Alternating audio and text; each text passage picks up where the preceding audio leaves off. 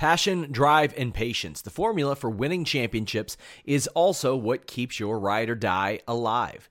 eBay Motors has everything you need to maintain your vehicle and level it up to peak performance. Superchargers, roof racks, exhaust kits, LED headlights, and more. Whether you're into speed, power, or style, eBay Motors has you covered. With over 122 million parts for your number one ride or die, you'll always find exactly what you're looking for. And with eBay Guaranteed Fit, your part is guaranteed to fit your ride every time or your money back. Because with eBay Motors, you're burning rubber, not cash. With all the parts you'll need at the prices you want, it's easy to make your car the MVP and bring home huge wins. Keep your ride or die alive at ebaymotors.com. Eligible items only. Exclusions apply. When you need mealtime inspiration, it's worth shopping Kroger, where you'll find over 30,000 mouth-watering choices that excite your inner foodie. And no matter what tasty choice you make, you'll enjoy our everyday low prices, plus extra ways to save, like digital coupons worth over $600 each week. You can also save up to $1 off per gallon at the pump with fuel points. More savings and more inspiring flavors make shopping Kroger worth it every time. Kroger, fresh for everyone. Fuel restrictions apply. Hello, welcome everyone to The Distraction here on Fightful.com. It is Tuesday, and I am with the Monday, Joe Holbert. Joe, what's up, buddy? Yeah, I'm glad you made it clear to me that we were continuing. I didn't want to pull the curtain back, so I'm glad you did it. So yeah, I'm good. I'm not going to say concerned, that's too far. I'm anxious to see how this plays out. Interesting motion picture over the weekend, right, Jeremy? We've both experienced something in the last few days. Yes. Real quickly, let me get plugs out of the way here. Fightful.com, all your wrestling, MMA, boxing news that you can handle during this time. Sign up to FightfulSelect.com. Exclusive news, Sean had the transcript of what Vince McMahon said to everybody before Wednesday's big happenings. So if you want to know what Vince McMahon's mind state was like, you can listen to what he told all of his employees. So we have that up on Fightful Select. Other news bits, we have an interview with Mike Kanellis, Mike Bennett, dropping pretty soon. I think that's already on Fightful Select. That'll be on the site soon enough. And Alex Pulowski is reviewing the Big Show, where he probably just hates on everything. If you want to listen to our review of the Big Show, where we enjoyed everything, you can do that. We did that last week. Tuesday shows are now just branded movie, television reviews featuring wrestlers in some kind of way. And that is what we are here to talk about today. The main event, Joe. Not the show that I think airs on Hulu. I think. Yeah. Not that main event where Cedric Alexander still loses. The main event on Netflix. It's a WWE Films. Joe, what did you expect from this movie? Did you see the trailer for it? No, I never watched the whole trailer. I just saw enough to understand that there was going to be a kid with a mask. That was what I knew. I did not kind of sit and watch the trailer. I watched more of the Big Show trailer. So I didn't really know what I was getting myself into here, but I had a feeling. I will say it did actually fall short of the expectations I'd placed upon it, which were not particularly high. I'm going to be honest with you, Jeremy. They were not particularly high expectations. This one didn't hit for me, Jeremy. I'm going to be honest. We're going to get into that over the next few segments here, as which we delve into this film. But yeah, it was what I expected, just a worse, lesser version of it. That's my opening statement. Essentially, the overall concept of this movie is a kid is a WWE fan. He gets picked on. He gets chased into this room. He finds this mask of a legendary wrestler, not Rey Mysterio, and he puts the mask on, and then he has superpowers. And he competes in this WWE NXT tournament, and there's a bunch of wrestlers who make cameos in this. We'll get into that, but he competes in this tournament, and he's doing a secret identity, double identity gimmick here. But his grandma finds out, his friends find out. We're spoiling everything, folks. So just obviously, I've already ruined everything if you are just now, if you made it this far and you're like, wait, you just spoiled. There was no spoiler warning. I apologize. But that's the overall gimmick of this movie. I'm with you. I understand who it appealed to. It was a very cliche thing, and I didn't even find like the bits that were supposed to be funny. Like, they didn't really hit for me. I'm surprised that you realised he was a wrestling fan. Did they spell that one out for you? Do you think you like wrestling, perhaps, mate? Not wrestling, WWE. Sorry. Yeah, and just perhaps his family enjoyed WWE. I couldn't quite tell. After the first 20 minutes in which they broke down every match Kofi Kingston had in the last year, I thought maybe this kid is a Kofi Kingston fan. Which we'll get into the Kofi thing. I thought Kofi was going to play a much larger role in the... Kofi's... No, let's get into Kofi, because this was my favorite note when I watched this. So the kid goes through, and we're going to be all over the place, as if you can't tell. The kid goes through, and he's in the main event of this NXT tournament, and it's a cage match. And The Miz is hosting this tournament, and Kofi joins The Miz in the press box, and, they're greeting each other and stuff. Kofi's like, yeah, man, I never miss a cage match. Kofi hasn't watched a single second of this tournament. He didn't know who either of these guys were, but he's like, it's a cage match. I gotta be there for this. I have 4 notes, and the last one is never miss a cage match in quote marks. It was a line that I think a normal person would get nothing from.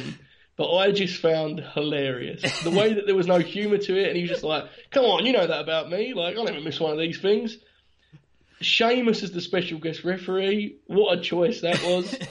I don't know. I don't know where to start with this, Jeremy. I mean, I'm going to dive into one element of it that I found. Firstly, did you notice, and this is very inside baseball, so your favourite character in the Big Show, Taylor Swift, right, yes, was in this film. Did you know this, Jeremy? I did not recognize that, no. Okay. Was he the class president? He was one of the 3 heels that was being very mean to our protagonist. Oh, it was a complete heel turn then. Yes, and the thing that I found interesting was, normally in these films, you have the 3 kids, or however many kids, that picking on the main character, and like no one is aware that they are this way. The principal is on these kids from scene 1, right? Like, she's like, they're at it again, I don't like them. And they're just job guys throughout, right? I mean, I have a note here, Jeremy, okay? And I said, this is what it says, okay? Subverted expectations, principal is aware of bullying. It was a compliment, okay? And then it is followed up by, the heels are simply job guys throughout. So I did want to delve into, I'm very disappointed you didn't notice Taylor Swift's return here. But they got nothing out of the Taylor Swift persona, right? There was no legs to this. These 3 kids just do nothing but lose throughout to the masked man and his pals. They get hung up by their underwear on lockers, and they get in trouble for it. The principal's like, get in my office. They're like, we're the ones hanging up here. Yeah, I mean, they had a really tough out in here, and I thought that was something. I mean, there was a lot of things that were touched on here in this film that I have no memory of they had a conclusion, so you may need to help me. But, like, what was the dad's... you should probably explain his whole arc, because I don't know where he ended up. Let's get into this. Okay. Because this completely took me out of the film. Just the absolute worst part of the film. Adam Pawley plays the dad, and like, he's good. He's in a bunch of stuff that I enjoy. This arc, though, first off, did you know the grandma was the grandma at first? Yeah, because I didn't expect her to be, but there was an early line of dialogue that I made note of, because this is when I was doing the paying attention thing.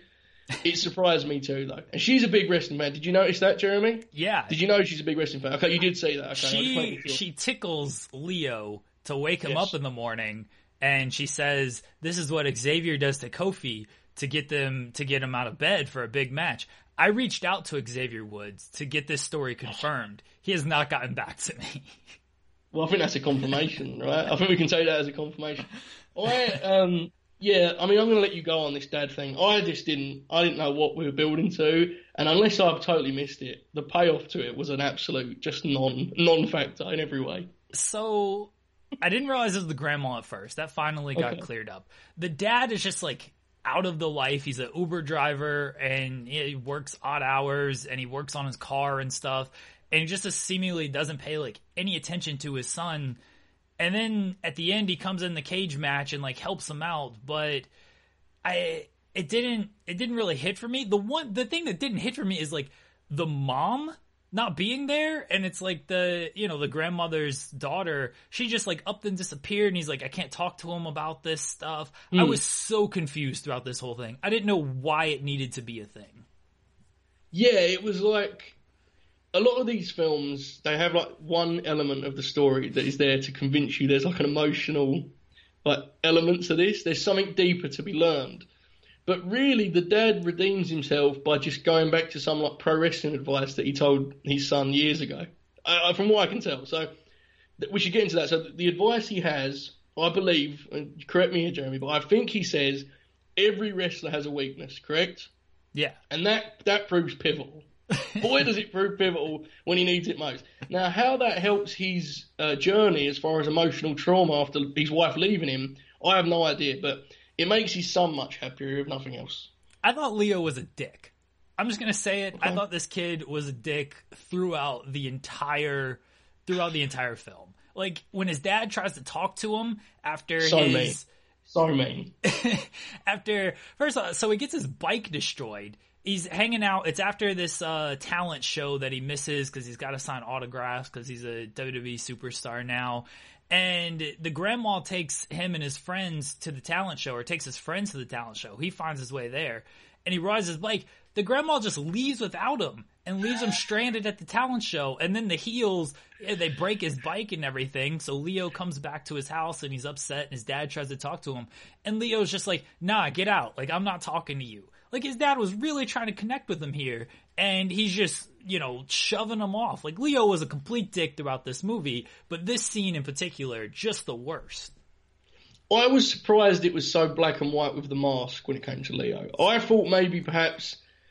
Now, look, I don't want to go into the kind of writer's room here, Jeremy. Me and you are writers, so I thought we would kind of open up on this one a little bit of fantasy booking for you. I thought, perhaps, that maybe a way of doing this was the mask gives him the ability to be the best wrestler ever, but it takes away something of his personality. All it really did was just expose that he was a bit of a dick, as you say, because he was like, he had to, even when he was talking to the girl that became his girlfriend, I think she ended up being his girlfriend, or just a friend, right? Like, he needed the mask to even talk to her initially. I mean, this kid was really struggling without the mask, which I thought, yeah, it was kind of weak, Jeremy. I would like some kind of layers there. I must say, that disappointed me. I think, what if, Jeremy, I'm going to pitch some things here, maybe we can get a sequel one day, you never do know. What if the mask took away his personality? Lucha guys aren't known to be great promos, Jeremy, right? Like, that's what I was thinking. I didn't like the fact that he had nothing without this mask, and he was still a dick with it. I gathered that, like, the mask just gave him confidence, even when it was off. Yeah. Like, when he first put it on, because you're right, he couldn't talk to the girl, he had to go elsewhere and put it on, and then he could talk to her. And then, like, he started to have some confidence because of it. I guess because he felt he could hide behind the mask if things got too bad. Oh. But then things got real in his real life, and he couldn't. The mask got him in trouble. This is what we're missing here, Joe, that I've just now figured out and explained. The mask got him in trouble, and then he had to deal with this stuff in his real life. So it took away the confidence and just turned him to be mean because he was a dick with the mask on. And that was symbolized in the match where he wins without the mask in the end, right? He doesn't need the mask anymore. However, that doesn't explain that. I don't think they needed to change his voice when he had the mask on. I understood it enough without doing that awful... I don't even know how to describe the voice, Jeremy. But it he made put on me his like Batman voice. I liked Leo a lot less after hearing the voice a lot. It was kind of draining. Now, I hate to hear this, Jeremy. I've gone through all my notes apart from one. And this is a big conversation I want to open up here. My other note was, it simply says, NXT should be like this. AEW has no chance. Your thoughts? I thought NXT was now like the big stage because the first scene in the movie is Leo beating The Miz in a dream, and they do it at NXT. If you're this like big WWE superfan, as explained in the movie, shouldn't you be dreaming bigger than beating The Miz in an NXT match? Unless NXT becomes like the top thing and like WrestleMania is just replaced by NXT. So either Leo's not dreaming big enough or NXT is really like the top thing in WWE according to this movie.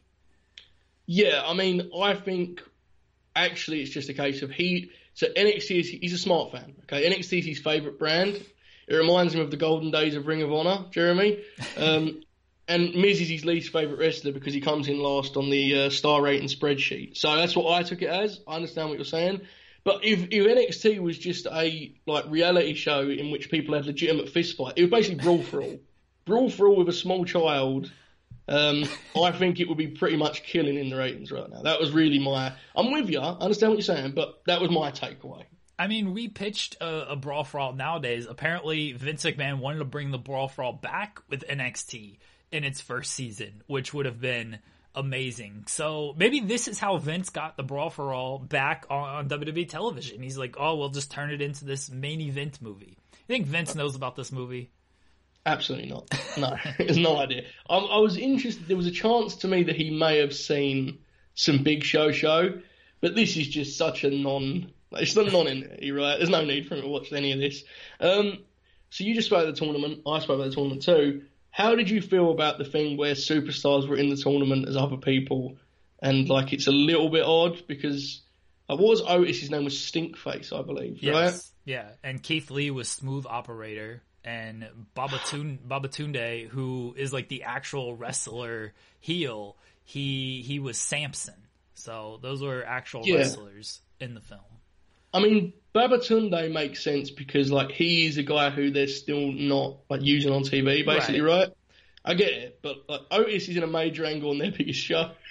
So I just thought my thing was, I guess, and I don't want to overanalyze this element of it, but wouldn't it have?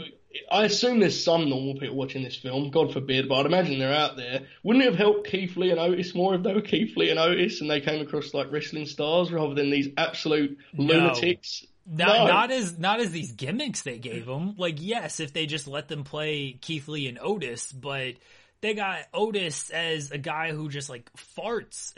His name is Stinkface. That's his name. And he does this big fart that pushes the kid back. And this is how he ends up losing because the kid hangs onto the ropes, and once the fart ends, he torpedo headbutts Otis. That's some CTE discussion right there, by the way. That's not safe at all. And Keith Lee was a dick too because everybody in this movie is just the worst, okay? What did Keith Lee do? Listen, I'm gonna tell you. So was Sheamus. There was, everybody's the worst. Keith Lee was a dick because the heel manager puts this lubrication on the steps, and it gets on Leo's feet as the wrestler. It gets on his feet. Kid Chaos is his wrestling name, by the way. It gets on Kid Chaos's feet, so he's slipping all over the place. And he falls into the audience and stuff. Keith Lee, who's supposed to be this nice guy, fair fight Keith Lee, instead of being yeah, let's wipe off your shoes and stuff. Let's hash this out. Let's make this an even playing field. He's gotta do what I gotta do, brother. I gotta beat you now. I thought Keith Lee and Kid Chaos had a friendship and things were gonna be fine. But no, Keith Lee was well, he's in trouble. He didn't do this. I didn't do this. Instead of making things even, I'm just still gonna try to beat him. So Keith Lee was a dick in this film. Well, I thought it was interesting that, I mean, I don't agree with you, okay? I think Keith Lee, they gave him enough motive with the 10 years of independent professional wrestling character arc that I understand you have to do whatever you can do to beat up a little kid. But I do think it was interesting. I mean, you mentioned Otis's finisher, and I want to stress the audience, that was not Jeremy's interpretation. That was literally what happened. That is actually word for word exactly how I would describe it too. That's literally what happened. So I thought it was interesting that obviously it's explained to us that Kid Chaos, the mask gives him super strength and speed and agility and stuff, right? But it felt like everyone in this tournament, after that first round where he faced the guy with the, the cowboy character, he beat him. And then Keith Lee, or whatever his name was, and Stinkface, they had their own superpowers. This was like a tryout for the X-Men or something. I don't know where these people came from. Keith Lee was throwing Kid Chaos so high in the air. He wasn't just a normal person. I mean, all of these people had some kind of special ability, but we just haven't. Maybe that's set up for the sequel I was mentioning earlier. I'm not sure. This was another complaint I had, is they have the scene where they're at the diner and it comes in and gets robbed, and this is where he puts on the mask and he prevents this rob. This kid is a real life superhero. Yes. He prevents this robbery and everything, and like he's just wrestling. In the words of who was it? Oh, Sami Callihan. He's like, why would a hacker be a wrestler? Why would this? What is Ricochet doing with his life right now? Why isn't he out here actually saving the world? They're calling Ricochet a real life superhero. He just does a bunch of cool flips and stuff. Go prevent a robbery, Ricochet. True. I mean, I also think we have to go back to the Brawl for All comparison, because the winner of this got them nothing again, right? No one got over here, because the winner is too young to have a contract, and he just gives the contract to the guy he beat in the semi-final, which was Keith Lee. We end up back in square one. They had all these shoot fights. Sheamus got in the cage with this fellow, and there was no stars born here. They're going to have to wait 10 years to get Kid Chaos back in the ring. This was a major misstep on a creative level too, which is perhaps the biggest insult you can throw at it, you know? Here was why Sheamus was a dick as well, because they're in the cage. Leo doesn't have his mask. He sees it's a kid, and he's just like nonchalantly telling Samson, hey, don't mess with him. He's a kid. And then Samson just like tosses him aside. I think he hit him with a chair, and then goes out. Like, Sheamus, what are you doing? Like, why weren't other people? Like, where was Kofi? Where were the Miz? Like, coming down there and be like, like, this is a small child. Like, what are you doing? We're going to be legally liable for this if something goes wrong. Yeah, there was a lot of kind of safety precautions that were not taken. And I think someone should have stepped in before Kid Chaos even stepped in the ring, right? Someone should have stepped in. He could have handed the mask over to his friend Keith Lee, that's name again has escaped me. Smooth operator. Okay, let's get into that. Why was he a singer? What was the situation with that, Jeremy? Why was that a thing that happened? He was a failed singer, and that's why he's been on the wrestling scene for so long. Wow. What a star gimmick they put on Keith Lee in this film. I just found it... I mean, obviously, look, you're right. Cliche is a word that you pair with these films a lot, right? It's not anything particular about this film that's cliche. I just found the execution of it all to just be so, like, just nothing. There was nothing to this, man. There was no kind of... I just didn't care throughout. And the smooth operator thing, for me, was like... Then I had to just start pondering why they had him doing this smooth operator gimmick. Why couldn't he have just been Keith Lee? I don't know. Who do we think is watching this film, Jeremy? I think is my actual question. I guess kids. I mean, I can't imagine... Look, it's not for us.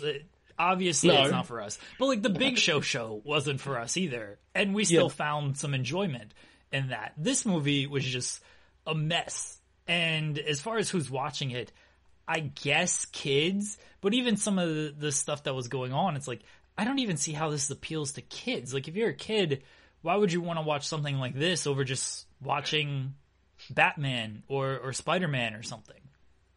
Yeah, wrestling is a very hard line in these kind of things, because it's like, it's neither one or the other, right? Like, by comparison of a real superhero story, it's lame.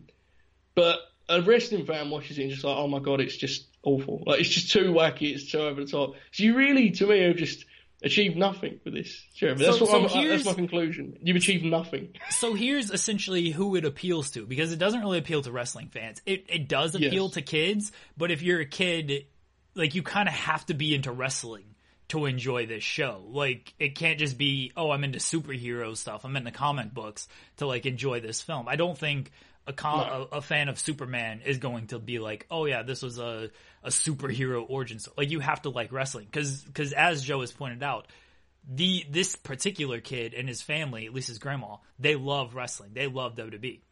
So yeah, I mean, the references are unbearable. They are unbearable. Carry on, yes. So here's who this appeals to. It's kids who love WWE. So if you look at the numbers, Joe, roughly 2.9 million, giving them way too much credit right now. 1.9 million watch WWE right now. That's everyone. You just look at kids. I would venture a guess of, say, 250,000 are watching this movie. Like, of all the people in the world, maybe 250,000. Wow. That seems very ominous. Mathematics from you, as well as your result. And it spells disaster for the main event. Yes, it really does. I want to get into the main event names of choice from a range of reasons. Yeah, I'm with you. I just watched it and didn't know, because we can't stress enough. Like, as wrestling fans, we understand what these characters are talking about. But the first 20 minutes, how many times is WWE mentioned in this film? Like, he's insane, right? Like, could they have made it more obvious to us what we were watching? It was like full propaganda. He comes down in a Kofi Kingston shirt, and his grandmother greets him in a John Cena shirt. They're talking about watching Raw, which ends up being SmackDown, which is something that every wrestling film manages some kind of inaccuracy that's totally avoidable, which I always appreciate. I'm not saying it's a big deal, but all I'm saying is it's one word of dialogue that is so easily done correctly. I always find it amazing. This is what I'm saying. It's a different universe. NXT is WrestleMania. SmackDown is now on Mondays. Raw might be off the air. So the tournament he was in, are we saying that's not NXT TV? No, it's some. This is like 30 years from now. They did have the clip of like New Day and the Usos, and the Usos are the tag team champions. So it gives you an idea of when this is supposed to be set. I just like to pretend it's 30 years from now. New Day and Usos are still in WWE. They're obviously still tag team champions. We know precedent off of that based on Goldberg. And NXT is WrestleMania. SmackDown's on Mondays. And Raw, they were talking about reruns. And then they realized, oh, the actual SmackDown is on. Yeah, I just love that whole, like, the fact that they showed us the Usos and the New Day wrestling, and it's like, okay, that's pro wrestling, okay, I get it. And then the kid ends up having these kind of fist fights that just look nothing like the professional wrestling they're watching on TV. And I don't know what that's supposed to say. Like, I don't know if that's supposed to speak to how bad the guys in the tournament are, or it's more kind of credence to your theory that in this universe, the Usos and New Day are on like the C show, right? They're like not even... They can't do any cool superhero stuff. They just do normal wrestling moves. So now as I kind of look at this picture, it's filling out, and I'm looking at it, and I can see what you're seeing, I think. Was it just me? Because you mentioned the kid loves WWE. Maybe I'm misremembering. He absolutely loves it. Jeremy, he loves WWE. Listen, he loves it. He loves WWE. Didn't he bury the independents at one point? He's like, no, I don't watch that other stuff. He's like, I just watch WWE. I have no memory of that. But... There was talk at one point of one of his friends was like talking about a director. Yes, I have this in my notes actually. Okay, go ahead, please. Go ahead. So they're WWE is coming to town because they're searching for a new whatever. There's not a lot of details, and his friend is like, yeah, WWE, they need a new. Maybe they're searching for a new director. And I just took this as a heavy shot at Kevin Dunn. Like, that's all this could possibly be, was just a heavy shot at Kevin Dunn. Like, they need a new director. Yeah, but doesn't then Leo say, like, it's Vince McMahon, duh? And I was like, okay, so Leo is, like, more aware of what's going on than them, but not all, because it is actually a legitimate fighting contest. So this is where I find WWE fascinating, because, like, the whole brand is about, like, they're an entertainment. Right? There's sports entertainment. They're entertainment first and foremost. They go up for Emmys and all that good stuff. And it's like, here they are. Like, this film for kids, it just is represented that this is just like Brawl for All, or the fighting tournament in No Holds Barred, which is another film we have to review at any cost. But yeah, I don't think they know how they want to present their own thing, basically. And the result is me as a wrestling fan being so confused as to what I'm actually watching here. As a small child, has legitimate fights with wrestling characters that don't wrestle, they fight people. Amazing. I feel bad for Samson because he is afraid of heights and they put him in a cage match. I didn't think this was a very fair contest, even if it was a little kid in there. It is interesting, the cage match thing, right? Why the cage match? Because Kofi, that's the only way they could get Kofi in this film, because he wasn't going to miss a cage match. Well, I noticed that Kofi wasn't in the ring like afterwards, right? Like, he was the only one I think involved in this whole scene that wasn't in the ring. Like, Renee and Corey were in there when they took the big photo with the contract. Look, Kofi doesn't care about winners and losers. He just wants to see the cage match. Once it's over, he's like, all right, I'm out. I got pancakes to cook. Genuine question: has Kofi Kingston ever been in a cage match? I do not know. Yeah, he's had to be, right? I'll look this up, but okay, please do, because he's had to be in a cage match. It would be even better if he has never been, and that's why he loves them so much. Yeah. He's just in awe of the cage. Like, he can't believe guys actually do these matches, let alone little kids that admire him. You know. What did you make of Renee Young wanting to see murder? I thought Renee Young was great. I loved when she took a shot at Corey Graves announcing. I assume that was them two having fun because it was always the other way around on TV, but I may be giving this way too much credit. But that was my take on it. You're probably giving this way too much credit. But it's possible that this is what happened. I thought Renee was very good when she was like, we're going to see a murder here. Have you seen how small this kid is? He's going to get killed. And Graves is basically trying to smooth things over and be like, no one's going to get killed and stuff. Renee just doesn't care. Like, maybe she's looking for an out, and that's why she's just going on television and saying these things. She's like, whatever, Moxley's got the money from AEW. I can go there if something happens here. I'll just say we're going to murder somebody. That's an interesting thought. What is AEW doing in this universe? Like, are they doing shoot fights as well? Are they doing sort of round-robin tournaments with people that are not wrestlers? I don't know. It should be fascinating to find. I did want to ask you, has any big man ever done this actual scared of heights gimmick to this degree? Like, Drew Gulak did it amazingly well in 205, where he wasn't scared. He was just, like, aware of the danger of the top rope. And anytime he'd go up there, his legs would, like, shake and stuff. Has any big man pulled this off? Because if not, I think we now know what Babaton... This is the story of the one. As head of maintenance at a concert hall, he knows the show must always go on. That's why he works behind the scenes, ensuring every light is working, the HVAC is humming, and his facility shines. With Grainger's supplies and solutions for every challenge he faces, plus 24/7 customer support, his venue never misses a beat. Call quickgrainger.com or just stop by. Grainger, for the ones who get it done. He's going to eventually be doing on NXT TV.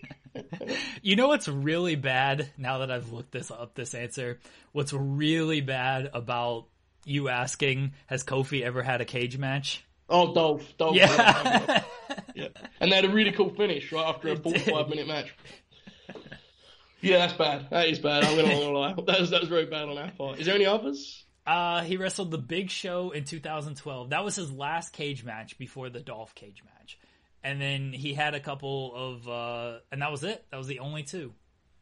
Should we talk about Dolph Ziggler being, suddenly becoming the hero of wrestling Twitter after 10 years of them just acting like he's the worst wrestler on earth? Can we talk about that quickly, Jeremy? Sure. Have you seen any of this? Have you followed this story? Yeah.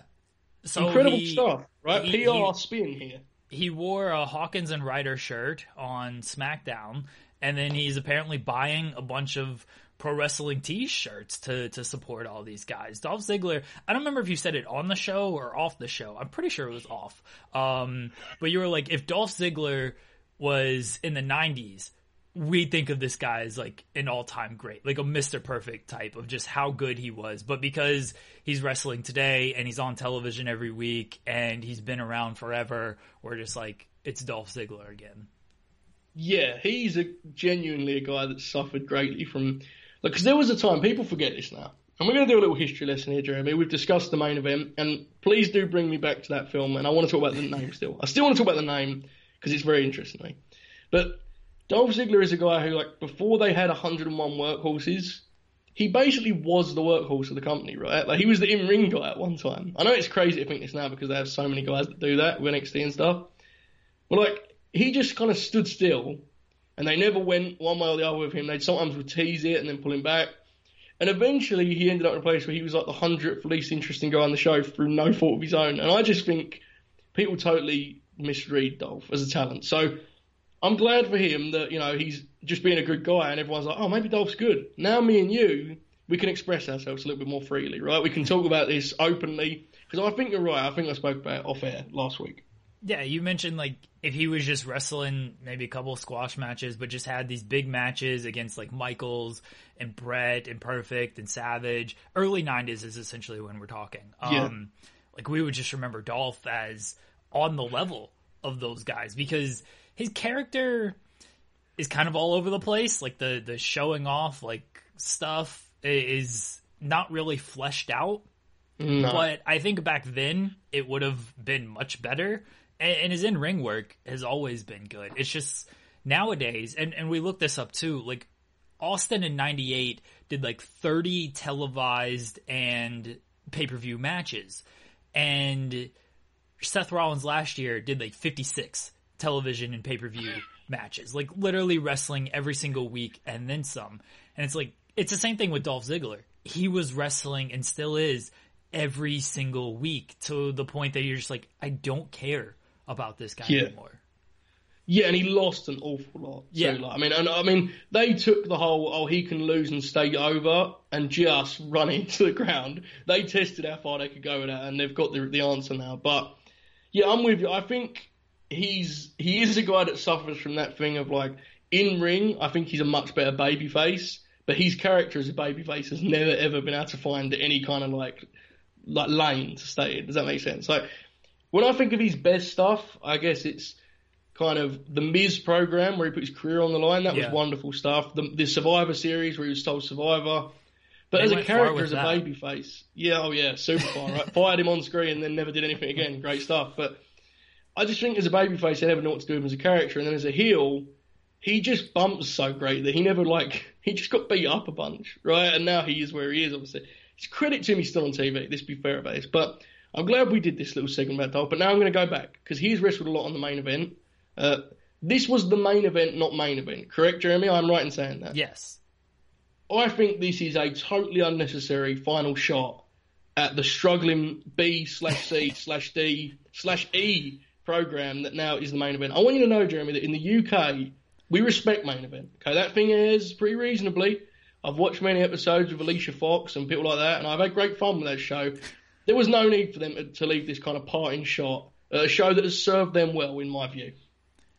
I did not see it as a shot at main event. You totally got me on that one. I just figured they named it this because why wouldn't they name it this? I don't have a great explanation of why they probably named it the main event other than, hey, it's the main event. Like, it's a wrestling term. Let's put it out there.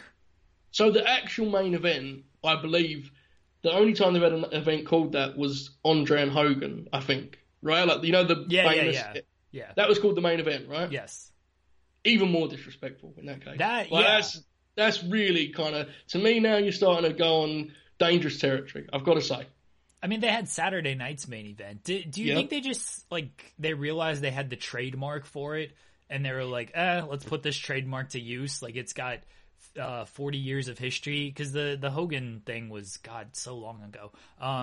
It's just got 40 years of history, Saturday night's main event, all that stuff. We got the show main event. Maybe this was their way, instead of looking at it as a shot, maybe this is their way to direct traffic to main event, because people are going to be searching main event now, and they're going to come along to the WWE show.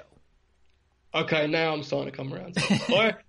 Obviously I'm doing a bit here, but I was legit left kind of like, main event was actually an interesting name for this, right? Because I guess the main event in this film is like the cage match.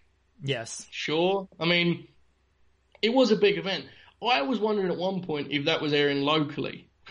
That's what I was genuinely... I thought we'd gone back to the territories, because he was reaching out to one region, was he not, Miz? That was interesting. I'd never even heard of this place either. No, I didn't know. I didn't want to come across like an ignorant Brit. I just had no idea what they were talking about in any way. It was like the Largo Loop in Florida. It's just places... Yeah, and they're doing this talent show, this local thing for a WWE contract, in this town. Wouldn't you go to California or New York or something and announce this everywhere? It just seems to be, as you said, a local commercial. Now I'm thinking about this. This really is a different universe than the one we're currently living in, right? Because, we know how it is. Guys get signed for a range of reasons right now. Maybe not right now, but in the last 5 years.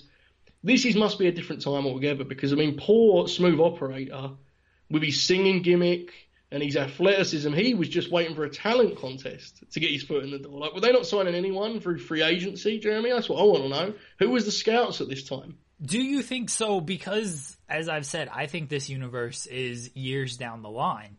Do you think that NXT essentially, Triple H wants to do NXT UK, he wants to do NXT Japan.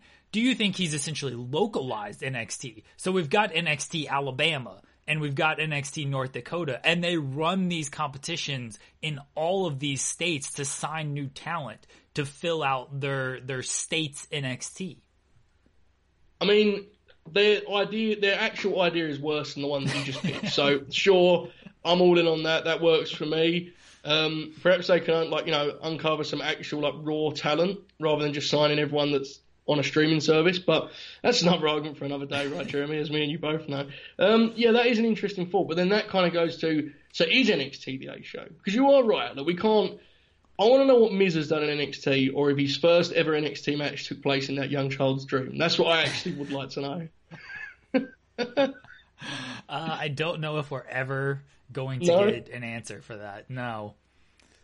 Oh, that's a shame. I mean, I just thought it was hilarious. That's really my take. Just seeing Otis and Keith Lee playing more gimmicky gimmicks. Mia Yim was in this. Yes. Right? She went far, right? I'm pretty sure. Did she have a name? Like, no. I don't recall her actually having. No, I think if you, I'm going to rewatch this at some point, Jeremy. I'll get back to you, but I think if you freeze frame it when they were showing the bracket, you'd be able to figure it out, if that helps you any. But I don't think they said her name. But she went far. She made it to like the semi-finals, I think. Yeah, because she faced Samson in the semifinals. So yeah, she did well for herself, but she didn't have a name. Just masked, or not even masked, just Invisible Mia Yim. That's interesting. That means they're like pro intergender wrestling in this universe too. Oh, that's true. Yeah. I mean, one thing I will say for this universe is it is great to see the cage match treated with some importance and prestige. Too often that has been just a TV main event, a Dolph Ziggler, Kofi Kingston blow-off that may have not even been the blow-off. Here it had real importance, right? We're talking about lives here, Jeremy. We're talking about a kid trying to win a contract that then he's going to give up to his friend that he's already beat. And we're talking about Samson, who's scared of heights. Who was Samson's manager? I'm not a film guy. I don't know if this is a famous fellow, but he was all in. Maybe he should get a contract after all. He is. It's Ken Marino, I believe is his name. He's in a bunch of stuff. He was in Eastbound and Down with Danny McBride. But he plays like this kind of role a lot, just kind of like a smarmy, sort of selfish kind of guy. He was a dick as well because he knew that this was a kid underneath the mask, and he's like, I still got to move forward with this match. Like that was kind of unnecessary. Yeah, that rule that when he found out that Leo was a kid, I thought so what happens is, let me explain, let me set the table a little bit. So he's walking, I think, out of the building, and he's very concerned about Leo, this masked figure, or the Kid Chaos, I guess he knows him as. Yeah. And he sees Leo talking to his school friends and stuff without the mask on. He's like, it's a kid. So I'm sitting there trying to piece this thing together, and I'm like, okay, he's going to go to, like, the office and be like, he is a child, guys. Like, what are we doing here?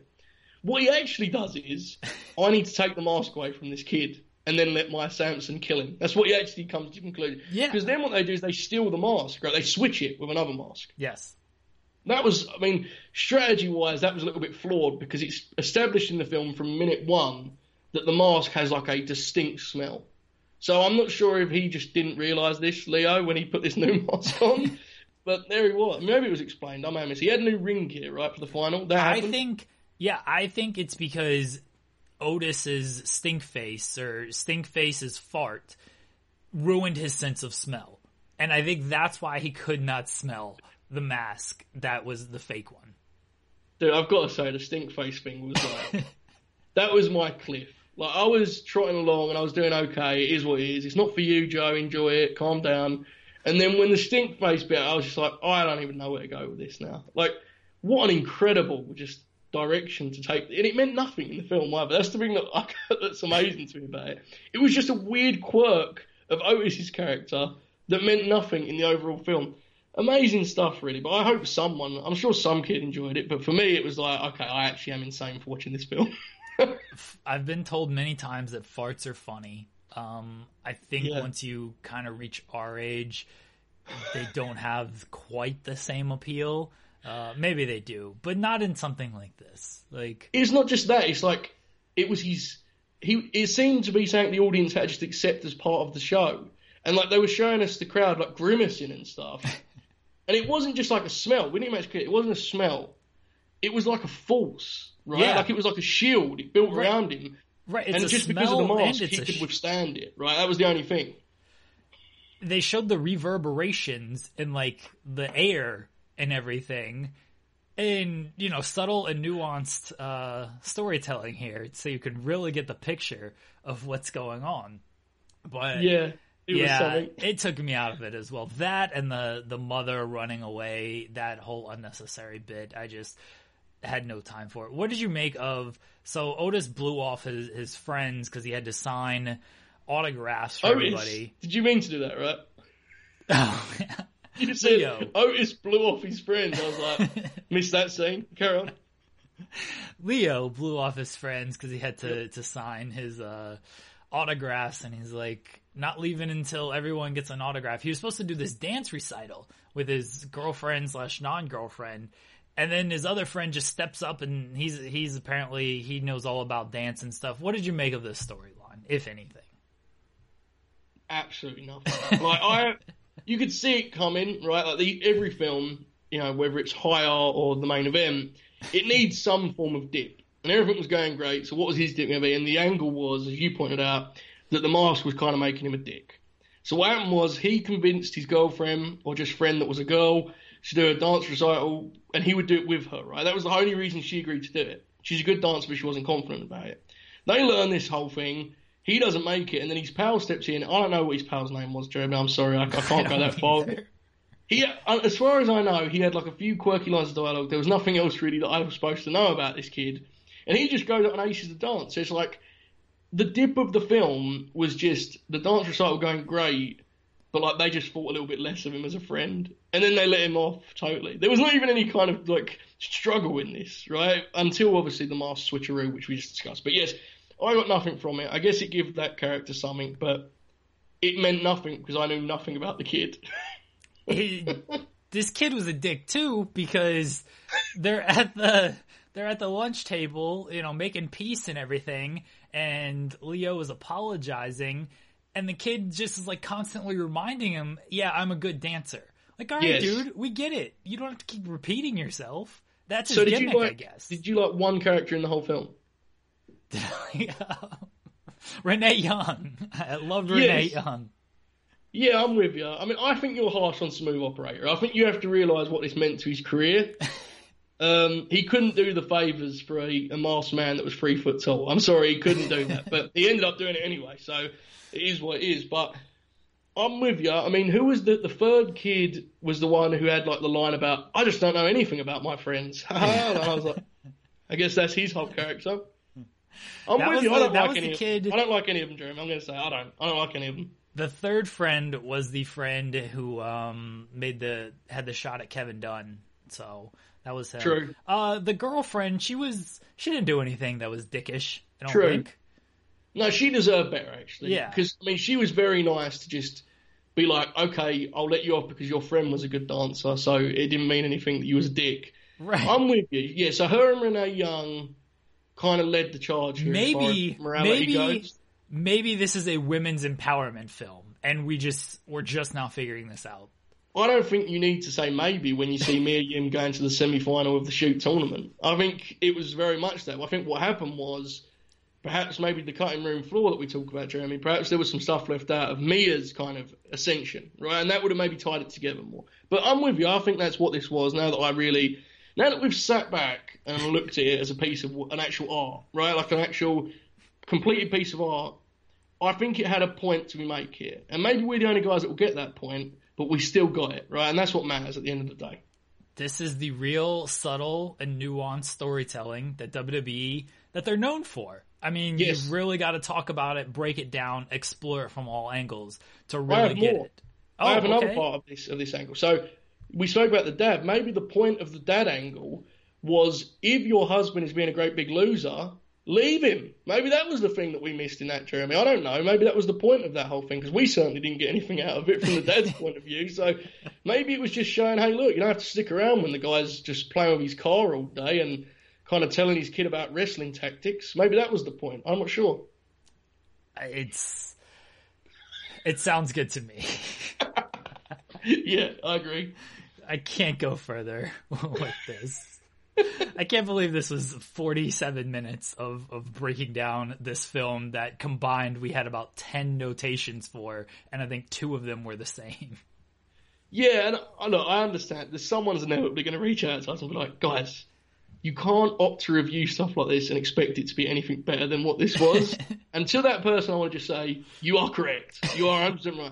But I do think there is something to be said. Me and you are pretty silly guys. We wanted to enjoy this, right? I think that's fair to say. We wanted to get something out of it. I mean, there was elements of it that popped me. I did like, I should mention, you kind of brought it up, but him like stopping actual crime and like facing a man who had a gun, I believe, right? Like, wow, that was pretty courageous. That was outlandish for what this film was for the rest of the time. Keith Lee was good, right? I guess, maybe, I don't know. He was singing, he was having fun, so I got enjoyment out of that. But yes, for the most part, this actually fell short of my very, very low expectations, which seems like an indictment, I think. Keith Lee better hope Vince McMahon never watches this film, because he's just going to be a singer the rest of his career. If Otis starts farting during this Mandy storyline, we're all in trouble. I mean, for me, that would be like the ultimate, just when it appears this angle has some use and he's actually getting people over, that would be the ultimate turn, right? That would be like, of course, that's where things would go after an actual good promo segment this caused. Yeah, I actually expect it at this point, to be honest. Someone's going to see it and pitch it, and away we go. That's inevitable. I like your gimmick that Babatunde can just be afraid of heights. We need a good big man that's just like afraid of heights and it tries to ground his opponent and doesn't want to do any of that flippy stuff. I feel like that's got to have been a thing, because Andre was scared of the snake, which was awesome stuff, right? Like, he's absolute terror. Yokozuna, I believe, was just scared of The Undertaker, which I'm not sure was a gimmick. I think everyone was scared of The Undertaker, but it still ruled.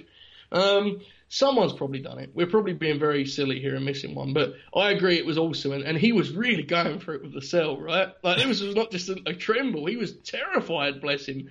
And the manager was, like, trying to hide the fact that he was...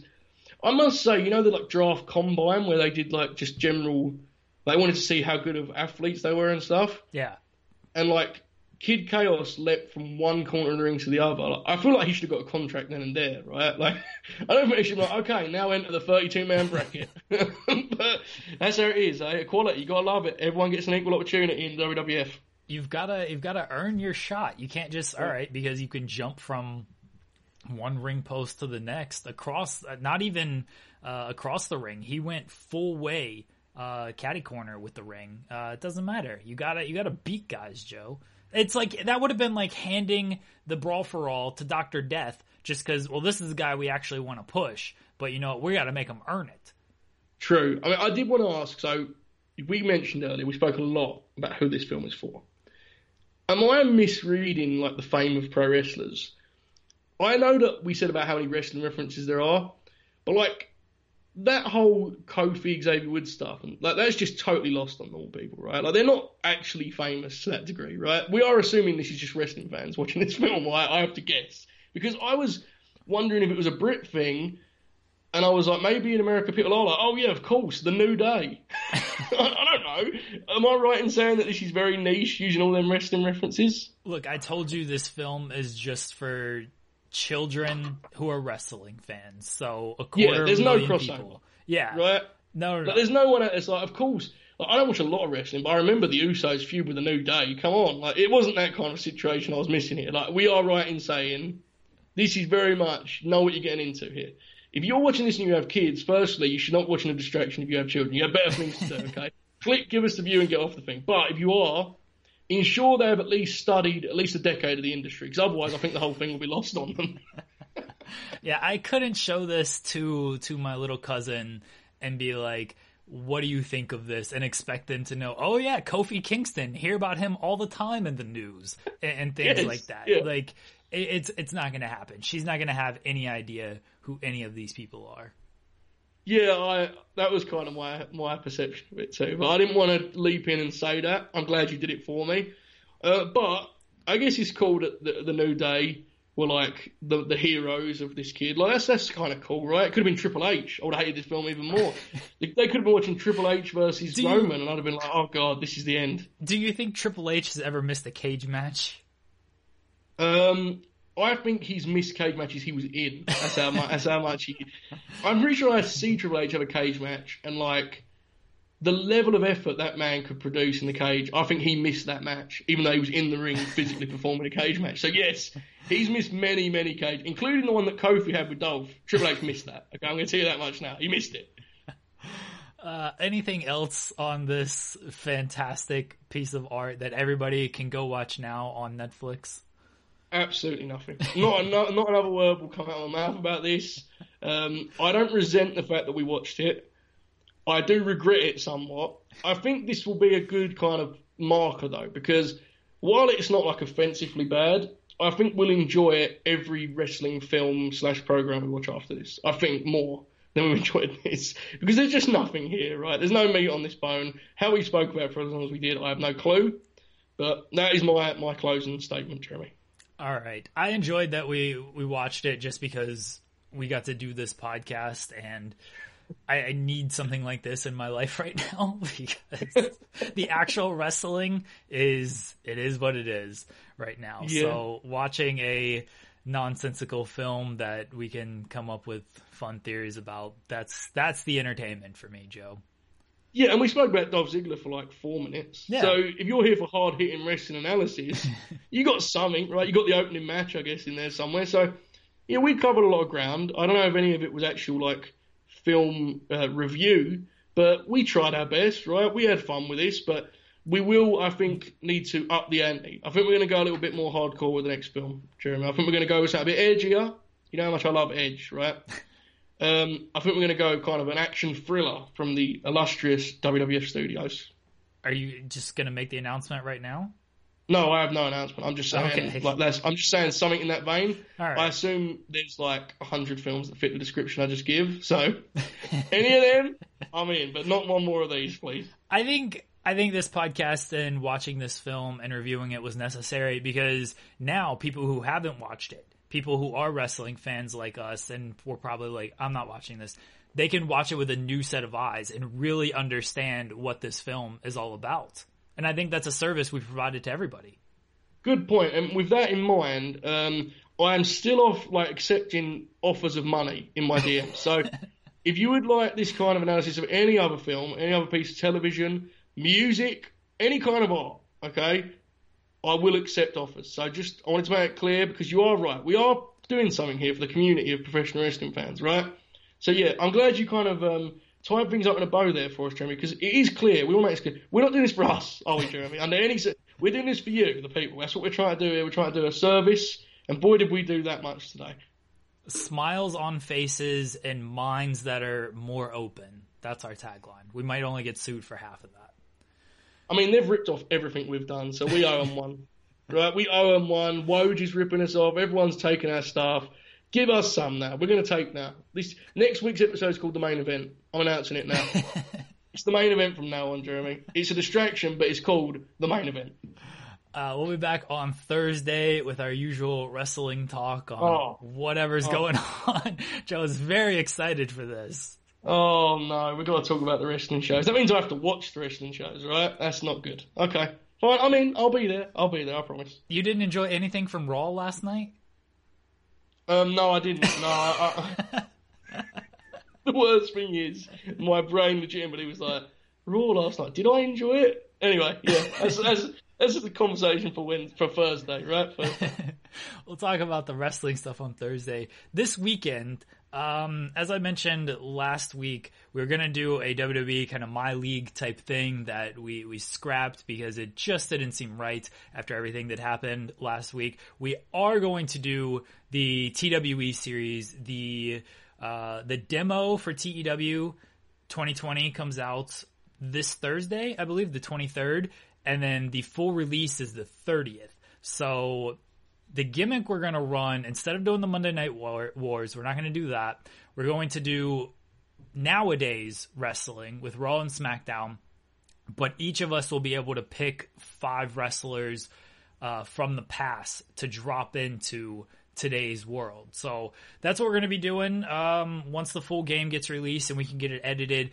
But we're going to have essentially a little preview type deal this weekend and next weekend, to where we announce our picks, kind of just talk about the universe. And it'll be sort of like our My League thing. We'll probably drop sort of what we were doing with our My League. We'll discuss that as well. So it's essentially just a TEW series preview for the next couple of weeks until we can actually dive into the game.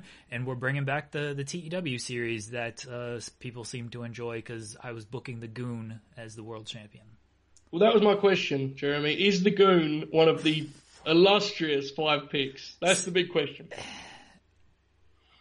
You got to find out on the preview series, Joe. I'm not going to give that away right now. That's the right answer, and that's why we're good at radio, Jeremy, because we leave them wanting more. Joe, where can the people find you? They shouldn't. They just find me on Twitter, Joe Holbert 5. I've started reading the Bret Hart book. I may tweet about that. That's as much wrestling as you'll get from me. All right. The Bret Hart book. I haven't read it in a while, but it's very good. It's a big fella. Yeah. It's a big fella. It's a little bit daunting, I'm not going to lie. But as a broadcast journalist, Jeremy, I feel I owe it to the industry, right? I should read the book. There you go. You can follow me on Twitter at JeremyLambert88, Fightful.com, wrestling, MMA, boxing, FightfulSelect.com. Sign up so I can afford a haircut. And Joe can afford a haircut as well, but he's less anxious to get one than me. Sign up to Fightful Select, news, extra audio, and we will talk to everybody on Thursday.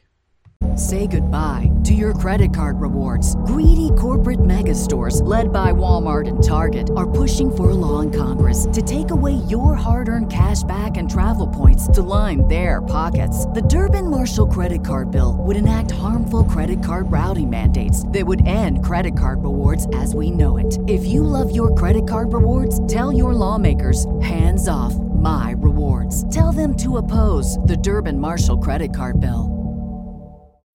When you need mealtime inspiration, it's worth shopping Kroger, where you'll find over 30,000 mouth-watering choices that excite your inner foodie. And no matter what tasty choice you make, you'll enjoy our everyday low prices, plus extra ways to save, like digital coupons worth over $600 each week. You can also save up to $1 off per gallon at the pump with fuel points. More savings and more inspiring flavors make shopping Kroger worth it every time. Kroger, fresh for everyone. Fuel restrictions apply.